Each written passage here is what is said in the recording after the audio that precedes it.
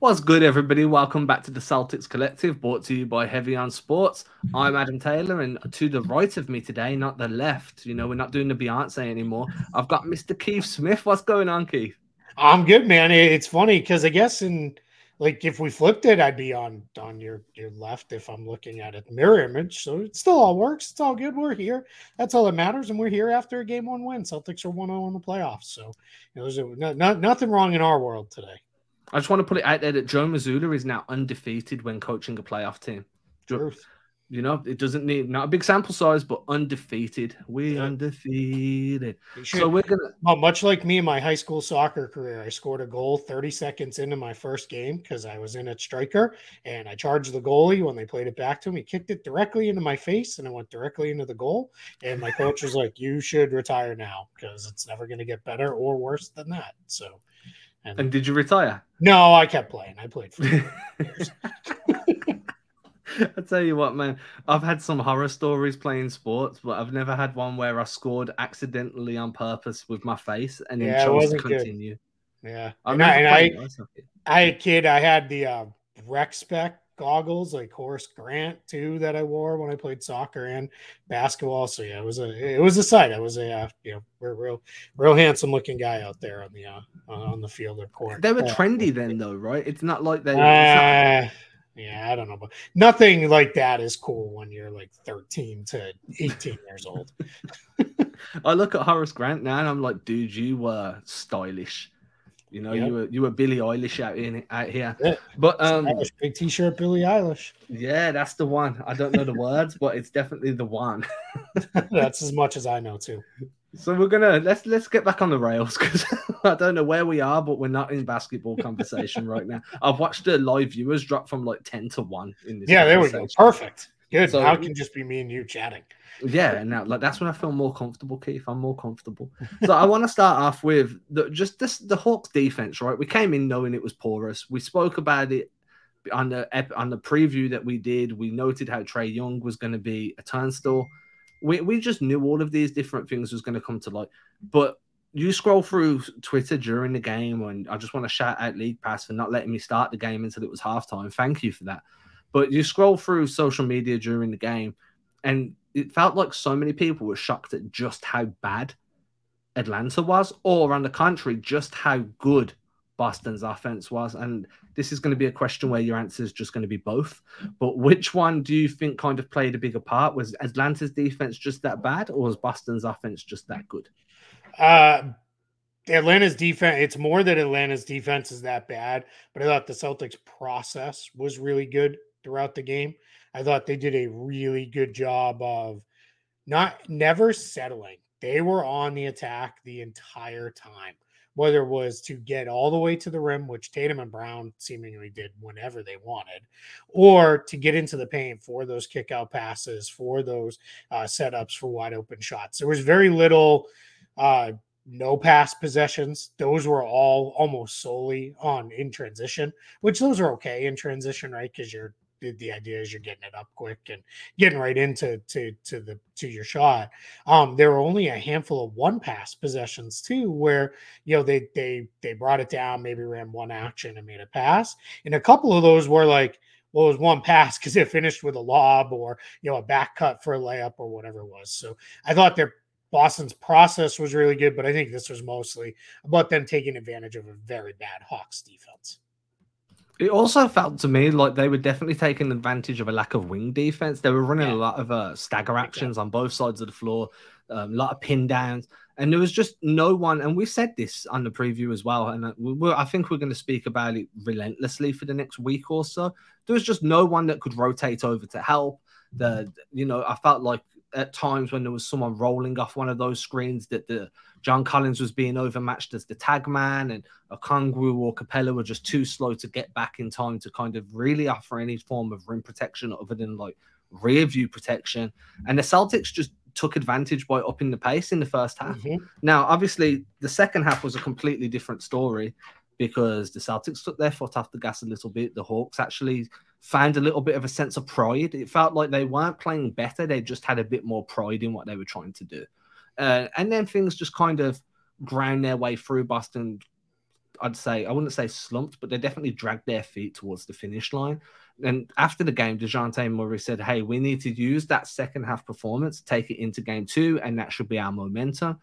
I just want to get your take, because when I heard him say that, I was like, that's a very fair point, and no one can discredit that argument.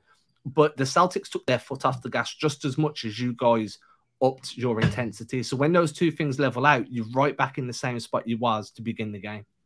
Yeah, it's very hard in the NBA to hold a 30-plus point lead at 30-plus points because it's just natural. You're not going to go quite as hard. And Boston played a lot slower in the second half than they did in the first half. First half, it was get it and go. And it didn't matter who it was. Whoever rebounded, it was. And that's one of the beauties of the non-Rob Williams starting lineup group. So what they're starting right now with Horford, Tatum, Brown, White, and Smart, it's just go. Whoever gets it, go. Like, you can initiate and bring it up. Rob's, he's never going to really be that guy. And we saw the one disaster where they passed it to him in the middle of the lane on a break, and he just made a complete mess of it there. So, and I'm picking on him a little bit because that was probably the only negative thing he did. It felt like all game long, but it is. I think for the Celtics, it really hit a point where, in the second half, you're just not going to push as hard. It's just instinct, right? You get a team down 30. The instinct is not, let's try to beat them by 60. Those things happen sometimes, right? Where you just can do no wrong, right? You can't miss. Every shot you throw up goes in. The other team can't make a shot. And sometimes that happens. But in this case, if you get to the playoffs, you're at least a decent team. And that's where we are with Atlanta. They're a decent team. But I think the reality is there's just too much of a gap. Now, Murray's not wrong in that if they play a little harder, they play a little more pressed up at the level of the ball on the perimeter and really kind of get into the Celtics ball handlers, they can create some turnovers. We know Boston's prone to some sloppiness for sure. But I think it is more of a situation where it is, let's not be too let's not think like they found real solves for what ailed them throughout the course of the game, because that's not really what happened. Sorry, I'm dealing with a dog that's trying to bite me at the same time as talking. I want to put you point out on Rob, and that isn't a point that I've touched on here, but you did say something that really stuck out to me. You could probably hear him barking under the table. I do apologize. One of the things you pointed out was that one play was pretty much the only bad thing he did all game. Yeah. And when you look at everything else that he did, the impact he had as a role man, the impact he had as a screener, as a rebounder, it's just really interesting for what he's able to do when he's fully healthy. Big time. Yeah, big time. He is just being there near the rim on defense, even if he's not actively going after block shots or actively going after, drivers or anything like that. Just his presence there lifts the defense to a whole other level. It also, I think, whether it's consciously or subconsciously, the guys on the perimeter, they're a little bit more willing to go for a steal or go for a deflection because, Rob will help clean it up. If it gets through and the guy gets behind me, Rob's back there kind of just lurking and hanging out to do his thing. And then his, being a rim threat and on the other end of the floor just is a dimension they don't have when they don't have him, because nobody else can replace it. Yeah, Luke Cornett catches the occasional lob, but it's not like Rob, right? Where like it feels like when everything's going well for the Celtics, it feels like they're almost having an in-game who can throw it higher kind of contest to see if Rob can go up and get it. And it's like, then sometimes that turns into ridiculous turnovers. But in this one, I caught it cut out in the takeaways for Celtics blog, 4 different lobs. Where it was lob plays to Rob. And then there were his other 2 baskets came off Brogdon driving dishes where he drove and then just kind of left it for him. So, just his impact around the rim on both ends of the floor, absolutely tremendous. And something you called up before the series, his facilitation ability from the top of the key. I think he only had a couple of assists in the game, if I'm right. Yeah, he had 2 assists, but it's just the threat of him out there as a passer and some of the things he can do out there too. It's just, he brings a completely different dimension to the Celtics offense that they don't have when he's not in the game. And I also think, look, when you talk about Marcus Smart had his best defensive game of the season, I think this was Rob's best rim protecting game of the season. And that facilitation from the top of the key doesn't always necessarily. I like what Tom Thibodeau said after the Knicks game when he spoke about Josh Hart being a playmaker. And I definitely see this more Derek White than Robert Williams, but it's not so much creating for others. It's coming up with the play that your team needs, the big rebound, the big block, the big steal. And the Celtics have a bunch of these like Tom Thibodeau playmakers that do what needs to be done in that moment. And this was one of those games for Rob where he really kind of dominated in every way that Boston needed him to. When they needed him to be a roller, he did. When they needed the rim runner, that's what he was. And that evolution shows you now that, hey, when healthy, he's going to be just as impactful as a Derek White or a Malcolm Brogdon. But the problem is, can he stay healthy? And that's going to be a conversation that hopefully we don't have to have this off season. But what I do want to do is I want to lead that into the Derek White conversation, as I think this was he was arguably the best player on the floor throughout the full game. I think he performed ridiculously well on offense, defense. I like the subplot of him going up against Murray, two former Spurs teammates facing off in the postseason. And I think he had the better of Murray every time he was switched on to him. I don't think there was many possessions where I thought Derek White made a bad decision or got beat off the dribble. To me, arguably, he was the best player for the Celtics down the last 3 or 4 games of the regular season going in. And now that trade that so many people thought was a bad trade for Brad Stevens looks like a masterstroke. Yeah, I mean, I've said my piece on this a million different places and outlets and in ways. It was never a bad trade. It was always a good trade. Derek White is really, really good. And when they got into a spot of we really want him, that was just something where it was like, yeah, they Brad Stevens said it was like years they had been kind of looking at trying to how they could get Derek White. And then they finally did. So I think to your point in this game, it's him, Tatum, Brown, pick one of the 3. It's fine. I think they were the 3 best players on the floor. I think Tatum and Brown, it just stands out a little bit more sometimes because it's a little more flashy the way they do it. But I think with White, just super steady. And I loved him. Trae Young dies on screens. And if they're going to try to put Trae Young on Derek White needs to continue to be aggressive with the pull-up jump shot. And if he's going to take those pull-up threes behind those screens, great. Keep taking them. I don't care if game 2, if he misses his first 5, take the next 5. Doesn't matter. Just keep shooting them when they're good shots. And just, he really, kind of took it right to him. And that's what happens with Atlanta is you start to run out of options, and you could already see it in game 1. I don't know how many other ways we can defend. Probably their next thing, I don't know if you break it out in game 2, but definitely by the time the series transitions to Atlanta, if the Celtics win game 2, is going to be just going more to Collins at the 5 and trying to play smaller and just hoping for the best that way, because they don't have a good game plan to match what Boston can do. Any position, though. It's not just at the guard position. It's just everywhere. You mentioned Derek White's pulling up off screens, and I wrote about this earlier, so I'm just pulling up the stats that I pulled because, I put the work in. Why not pull the stats up? There it is. So this is perfect podcasting. So he's took 20.3% of his shots this season have been off the pull-up. He's shooting 53% from 2, 35% from 3. So above league average from 2, around about league average from deep. If he's going to come off those Al Horford screens, those Rob Williams screens, and then he's in space and he pulls up, I'm completely all there for that, because throughout the season, he's shown a body of work that shows his 3-point jumper has improved. I tweeted this out yesterday saying Ben Sullivan deserves a ton of credit for the work he's put in with Derek White. He came into Boston known as like a shot fixer, and now he's spent that time with White. White's put that work in, and now his 3-point shot is a genuine weapon. What's impressed me the most is we come into the season expecting Malcolm Brogdon to be a huge difference maker, and this is no respect to Brogdon. White has been everything we expected Brogdon to be and a bit more, and then you can go to Malcolm Brogdon. So again, it's running out of ideas, running out of options. The Hawks only have so many guards. Outside of Murray, none of them are really defensively sound. And you're coming up against a 3-headed monster that as soon as one sits, another one comes in, and they're all going to hurt you in different ways. I just don't know how you scheme for that, because once you scheme for those 3, you open up for Jaylen Brown or for Yeah. Jason Tatum, and if not, you're opening up for Robert Williams, which there was a lovely pick and pop sequence. I think it was in the second or third quarter where it was like a. So I can't. I think Malcolm Brogdon had it at the top of the wing.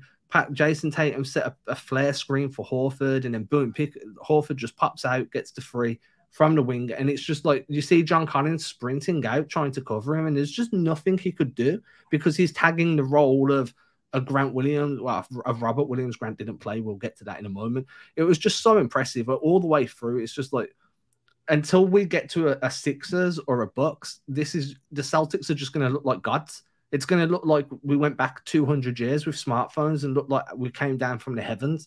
Because to the Hawks, this is an alien brand of basketball. They're more than 2 or 3 levels below where Boston are right now. And there's no disrespect there. You know, they've got a new coach. There's talks that they're in consideration for maybe even rebuilding without Trey. They're just not where they need to be to compete at the level that you need to be against a team like the Celtics at the moment. Yeah, I thought John Collins looked like a fish out of water in this because he started the game on Jaylen Brown. And that's not, Boston was, I thought the best thing with Tatum and Brown was they played a little bit like Derek White with the 0.5 decision making. It was in their hands and they were gone. Like it was either the ball is off, a jump shot is up, or I am going right to the basket. And more often than not, it was the last one there. It was just, I'm going to go right by you. And Brown, when he got Collins in space, there may not be a bigger John Collins fan on the planet than me. I love him. He's one of my favorite players, but he can't defend high level wings. That's not what he is. And the other thing is the Celtics got away with, I know we're going to talk about it later, but they got away with playing a little bit smaller because they held up. Like that's the difference. The Hawks just can't punish them because their offense isn't designed around that. Their bigs are not those kind of bigs where it's just dump it into them inside and just dominate them at the rim like that. That's just not how it goes. So yeah, the more I look at it, and I love what you said is it's like, all right, White's going to the bench. Oh, great. Here's Malcolm Brogdon. Right? It's like, I don't like it's just got to be so frustrating for defenders and even for the other coach of like, we finally took this guy off the floor. And it's like, here comes the other guy who's, he's just as good. Like, and he does, things, some of the same things, some different things and all that. So, and I also thought White had a very good defensive night too. He was the primary defender on Trae Young most of the night. I thought he did a really good job. Really hounding Young over screens. The Celtics kind of tried to split the difference a little bit with, all right, we're going to keep the big high, but we're also going to, take one step off.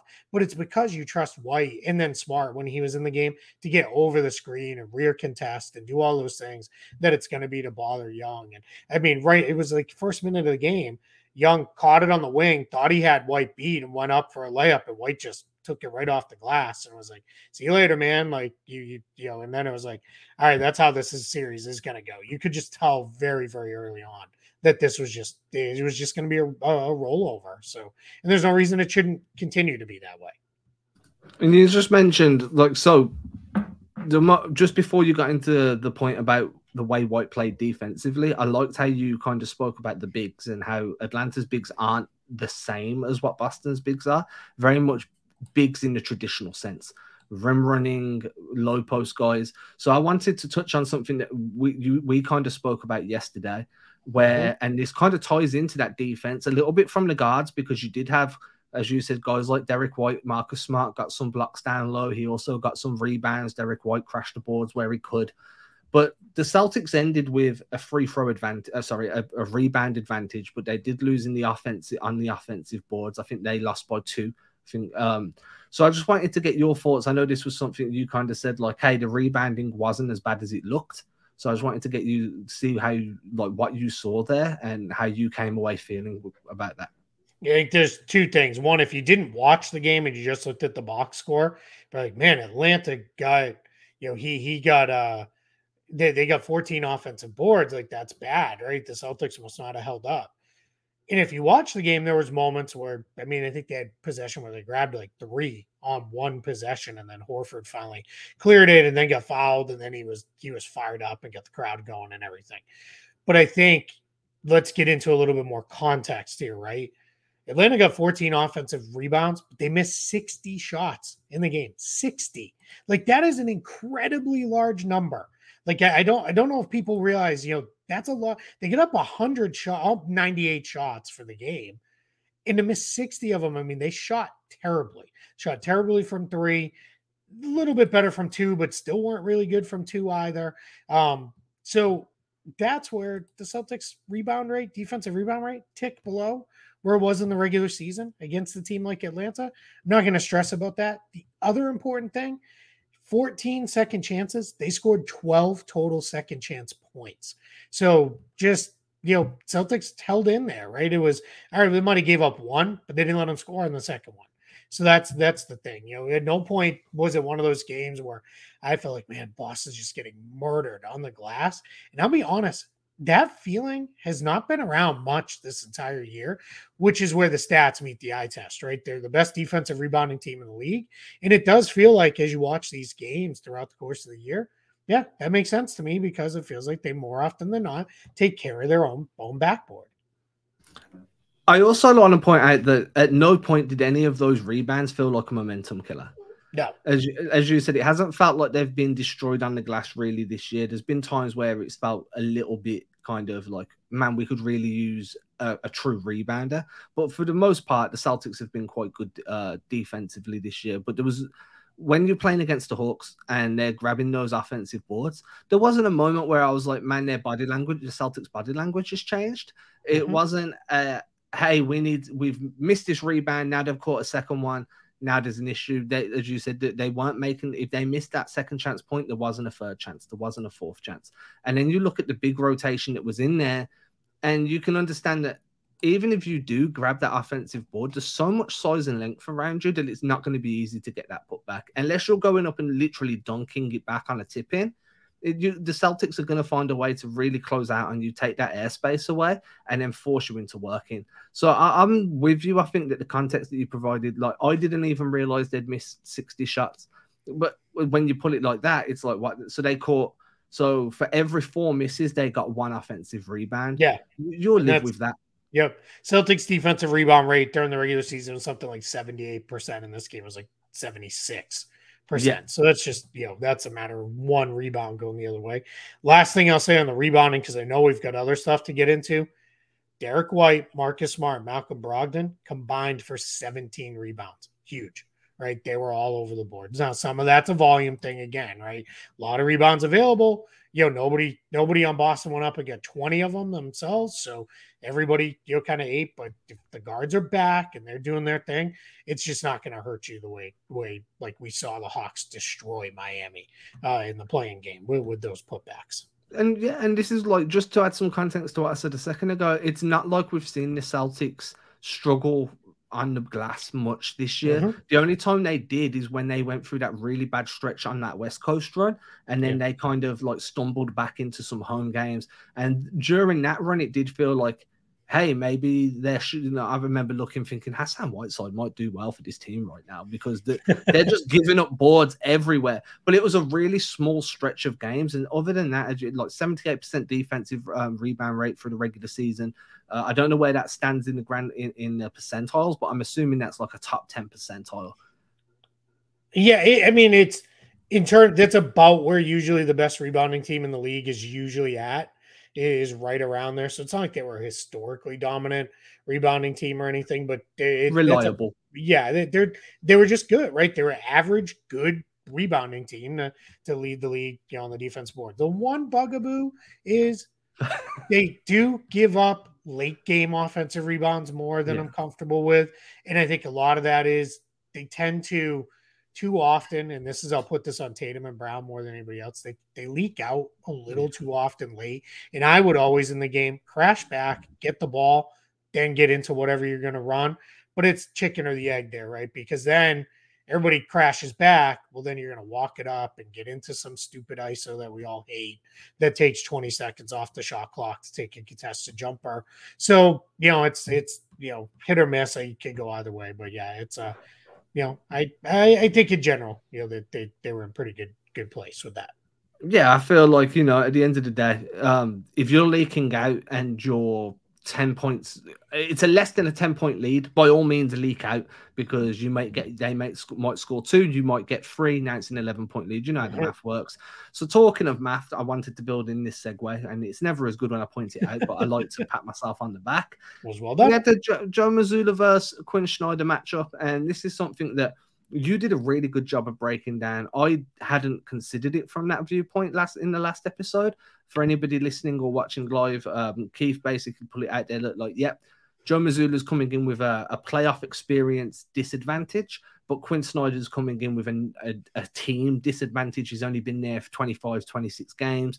He doesn't even know what he's got under the hood yet. His system hasn't been worked on enough to be integrated into muscle memory and second nature. So we see these two coaches coming in, both with their own kind of issues that they're working through. And it felt like Mazzulla won this coaching battle. He made quick decisions. He called timeouts. He was pulling guys when he thought they weren't matching up correctly, or that, their defender was getting the best of them. He switched up schemes quite frequently. And he really walked that fine line of when to call a play and when to let somebody on the floor dictate how it went. Because sometimes the read and react is better than just running that same. So I thought that Mazzulla, arguably, again, we've said it was Marcus Smart's best defensive game, Rob Williams' best rim protecting game. This was probably one of Joe Mazzulla's best coaching games of the season so far.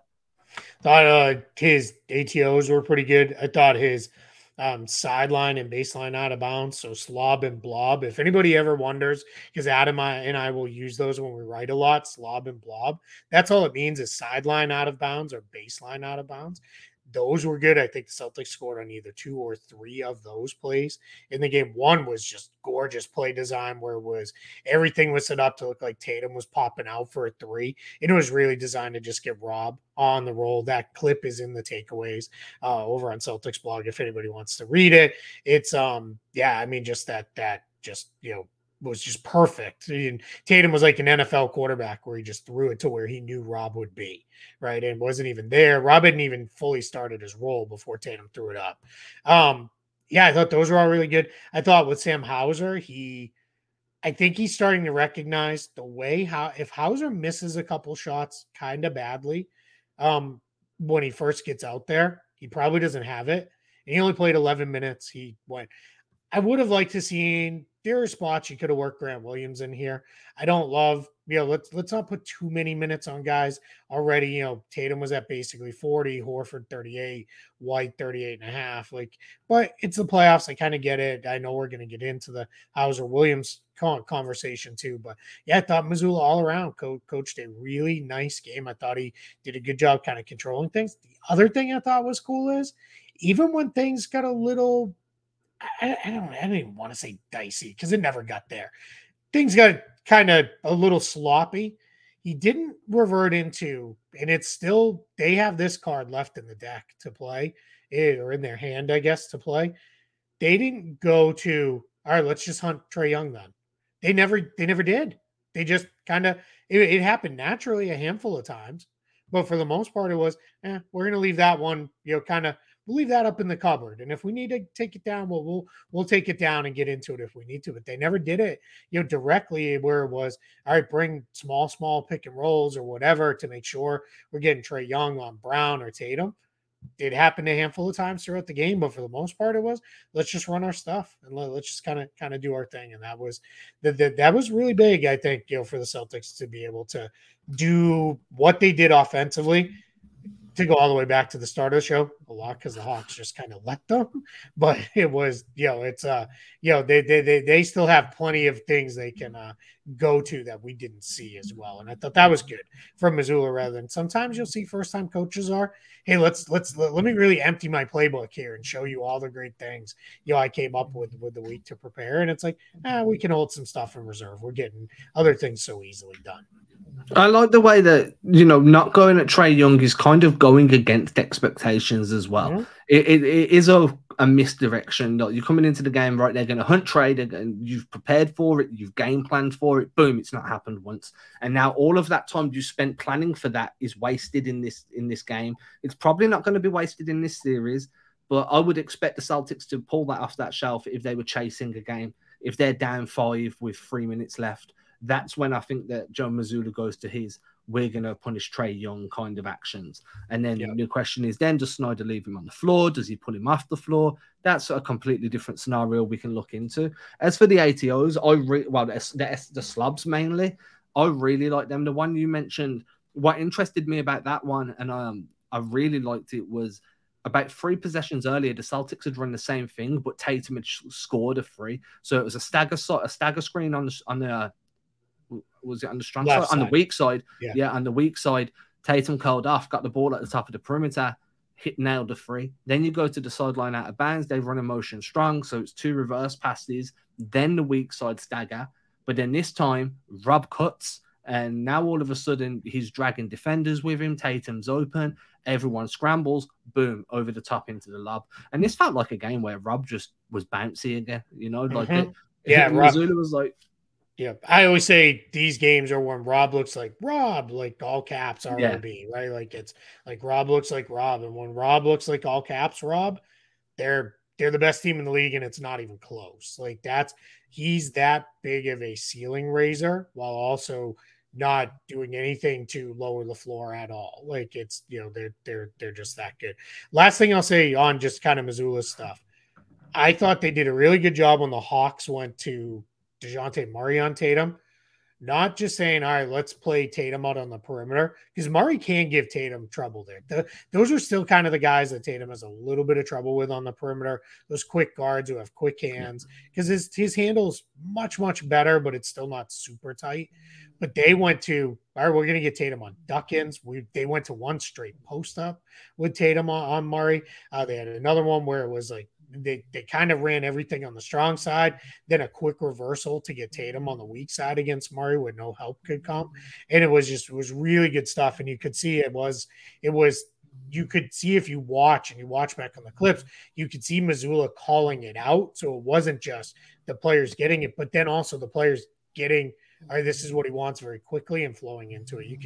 You can now see that the core of this group have been together for hundreds upon hundreds of games now, because they just flow into stuff very easily at times versus, all right, what's coach want? And then guys are kind of pointing to 3 other guys where to go. It's just, all right, this is what he wants. Let's get into it. And I thought that was really good too. I want to point out with players listening to what the coach wants and flowing into it quickly, that's buy-in. That's not only having an understanding between all of you as a unit, but also buying into what the coach wants, having faith in the scheme that he's running and in what he's asking of you. And then, like the other day, I spoke with Chris Forsberg on a pre-game one, and he was telling me how Joe Mazzulla's got Malcolm Brogdon drinking bone broth in the start of every day. And I'm just like, what? But it's that type of buy-in that's really helping everybody. Like the players are flowing into things quickly. Mazzulla feels empowered to keep drawing up new plays and new actions because he knows the guys are going to execute what he puts out there. Quinn Snyder's got a long road ahead of him to even get to a point where players are flowing into what he wants quickly. Never mind listening and adapting on the fly when he's trying to change course in the middle of a game, because it's just so late in the season for him to have taken over. Yeah. I don't think anybody expected them to make the postseason. Obviously, you speak about it outside, but behind closed doors, people are probably like, should we tank for Wemby? Because, everybody wants to tank for Wemby. I want to touch on the... when you're throwing down put-back dunks off your own missed three-pointer, I'd tank for him too. I might even argue the Celtics shouldn't have thrown it all away. Lost for Wemby. Yeah, why not? I mean, at this point, I'm being very, just so everybody realizes I'm being very silly. I don't truly. At this point, Dakota from Braintree on Twitter is having a field day because Hachimura had a good game, and he thinks that everybody should have traded Tatum for Hachimura. Yeah, my struggle with the Hachimura stuff is because I tweeted something yesterday like, man, I didn't have this on my bingo card. And a bunch of people are like, oh, he's always been this guy. No, he hasn't been. If he was always this guy, the Wizards would be really good, and they wouldn't have traded him for 2 second-round picks, like in Kendrick Nunn. Like, so just stop. Nothing drives me more crazy than he's always been this guy. No, he hasn't been. He's good, and he had a good year 2 years ago. had a really nice under the radar season when everybody had stopped watching Washington, and he was playing really, really well, and people didn't get it. But come on, we can't say these guys, they've always been this guy. If he was, he'd be sitting on a max deal already. So sorry, that was just I added that.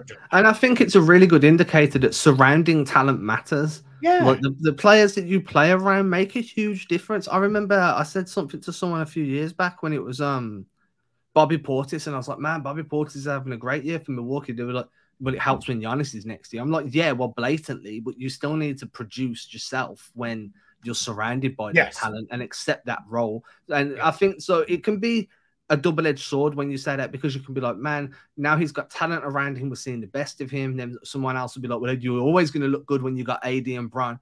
Yeah, but if you don't perform in that role, you're not going to look good. So it's a double-edged sword. We're going far too far off the rail. So I'm going to pull it back. And because we've just turned it over ourselves during the conversation, we can look at turnovers. So the Celtics had a lot. What was it, 16 turnovers? More than that. Right? They had 16, and then I think they had a couple shot clock violations. Yeah, so it was. But those were intentional at the end of the game. Now, I will say this: when you play at pace, you have turnovers. That's just the way it works. The Warriors turn the ball over a ton because they play fast. Now, some of these were sloppy. Some of them were just trying to get the ball out of your hands without understanding the situation around you. DeJounte Murray was a pest. He was pesky through the night. But some of them were, credit to Atlanta defense. They did a good job of reading where the ball was going, anticipating what the Celtics were trying to do. I'm not too concerned about the turnovers. I genuinely look at them as a byproduct of pace.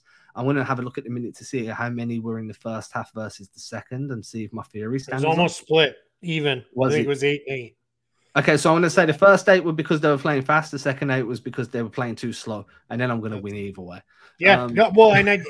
I honestly, I know you're kind of trying to, cover there, but I think that's actually what it was. I think in the first half it was because the first half, it might have been. No, it wasn't in the first half. It was the one we talked about already, where they threw it to Rob in the middle of the floor. Like, that's just a bad decision no matter what. Like, he's not going to do anything good with it in the middle of the floor where he's got to take multiple dribbles and find somebody. So that was a mess. Everybody had 2, except for Tatum had 6. And Brown, rather, had 6. The Brown ones I'm a little worried about just because it looked like where the cut on his hand was bothering him more passing than it was shooting and even dribbling the ball. He had a couple missed dribbles in there. And that's every game. Tatum and Brown are going to have a couple mishandles and they're going to kick it away and the other team's going to get it. I think a couple things were until the first half ones, they basically threw it away and then shut everything down. They didn't let the Hawks get out and running. Second half ones, Atlanta I think they had like 4 pick sixes where it was just something to get it at the top of the key and I'm off to the races to score. And that's where it started to get a little like, wait, is this how this is going to go? And then Boston got it back under control and really kept them at arm's length the entire game. But it was, I think, for me, it was, just, that sloppiness. I mean, Al Horford had one that, like, we probably won't see another one like this again in the playoffs, where he got it at the top of the key, just had no idea where Bogdanovich was, and he just poked it away from him from behind, and then got a run out layup. Like, it's, I don't know. I didn't leave there being like, oh man, they were super messy again. With that, mostly because then they got it back under control and took care of the game. So, yeah, it is what it is. Yeah, I'm not going to spend too much time on the turnovers but it was definitely something we needed to point out because someone will be like, how can you talk about the Celtics game if you didn't talk about the turnovers? Well, we did now, so leave it. Yep.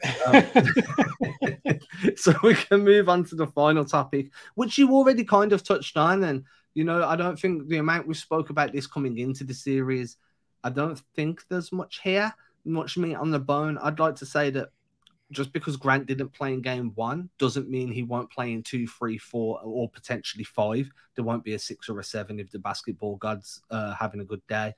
But on the flip side, so here's my concern, right? Grant Williams sits this series. It's a better matchup for Sam Hauser. The way the Celtics want to play the pace and the screening actions and the mobility they need, it just doesn't suit what Grant brings. But then you throw him in after arguably, what would that be then? 3 or 4 weeks of not playing competitive basketball. Yeah, probably about 2-ish in that And range. now you're Yeah. like, hey, now you're going to guard Tobias Harris, Joel Embiid, and we're expecting you to be the Grant from last year, but you're completely and utterly out of rhythm. That feels unfair. That feels to me like you're kind of setting him up to fail. And I understand this. Well, you should stay ready and you've got to be ready. Staying ready and being ready are completely different when you're guarding some of the best in the league. And I just feel like we will likely see Grant sporadically throughout this series for that reason, if only that reason, just to keep that rhythm going for him. Yeah, at no point did Boston need or want to go to a second big if it wasn't Robinau. And they played Robinau. I haven't checked the exact numbers, but felt like it was very few minutes together. They let's see, Rob played 21 minutes, Al played 38. So yeah, there's probably, there's obviously then some overlap, but probably about 8 total minutes. But it felt like the Celtics goal was, let's play small most of the time against the Hawks, because that's the best way to attack them, is like we talked about it. Then you put John Collins on an island, and now it's like, what's he going to do? When they flipped it and Okongwu came in, Okongwu ended up a little bit on the island, and Collins was up on Rob, who's going to hang out obviously closer to the basket. So it just got very, very, I think flow of the game was there just wasn't a spot in this one. Now, I think what we'll see is there's going to be a game where Horford or Rob's going to pick up foul trouble, or Tatum or Brown will, and they're going to have to play a little bigger just because, the smaller options aren't going to hold up quite as much as you want. So there's going to be time for Grant here. I'm not as worried about him with the whole, stay ready so you don't have to get ready, all that stuff people say, because I think he'll step in and do what he does defensively whenever he's called upon.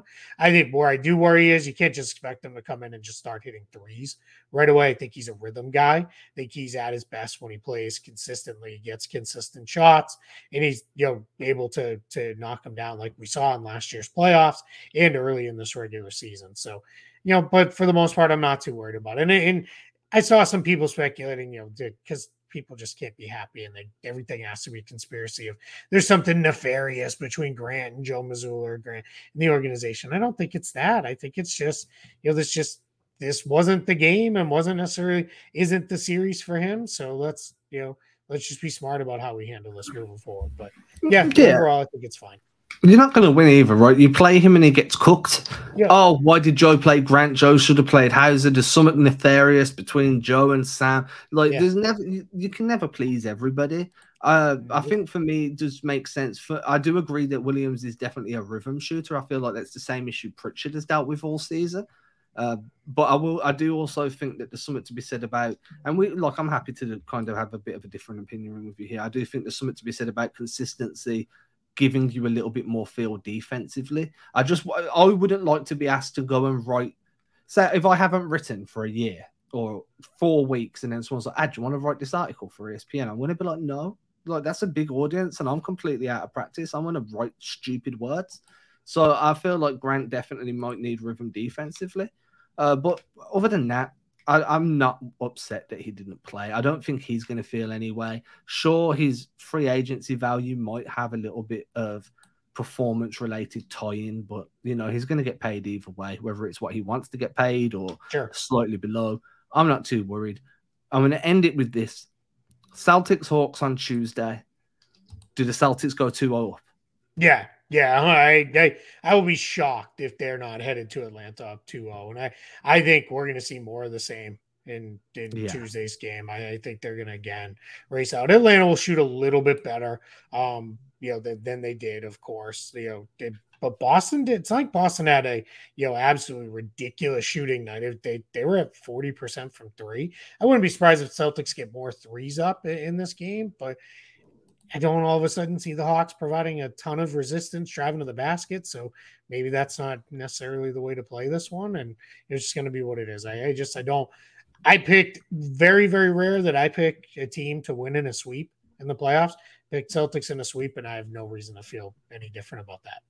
I'm going to go out on a limb and say I expect JD Davison to get 6 points in game. Well, he can't play. He's a two-way guy. So Oh yeah, that was So, a silly. yeah, That was stupid. yeah. That was me not thinking. Just Okay, give I'm it gonna to go Peyton out. Pritchard. Just say Yeah, Peyton Pritchard gets like Pritchard. Yeah. 16 The or thing is, I something. knew that as well, but me just trying to be funny, I put my foot in my mouth. Yeah. We'll go. I Pritchard I gets should have 6 points. probably just well, we'll just change it to Justin Champagny. Anybody Yeah, watching live, you didn't hear Champagny. that. We'll change it in post. There we go. Yeah, we'll change it in post. Like me just trying to be funny, put my foot in my mouth as usual. I do it a lot. And sometimes it's right face to face with somebody and they're just like, dude, did you just really say that? And I'm like, yeah, why? And then I click it through and I'm like, man, I'm so sorry. Yeah. So it happens to me all the time. Adam, I'm in my mid 40s and my family is still waiting for this to catch up to here with a filter in between, and it still hasn't happened. It just doesn't. At this point, I've just given up on it. At least we're older now, and it's not this filtering through to this because when you're young, So I'd rather just be a bit loud. Yep. With that being said, everybody, I want everyone to have a great Monday, Tuesday if you're listening the day after. Enjoy game 2. We'll be back Thursday, which means just before game 3, if I'm correct, to kind of talk about what we saw, and then there's no need to talk about what to expect because it's just going to be more of the same. Celtics to dominate. Everybody have a great day. Keith, as usual, thank you for joining me, man. Absolutely.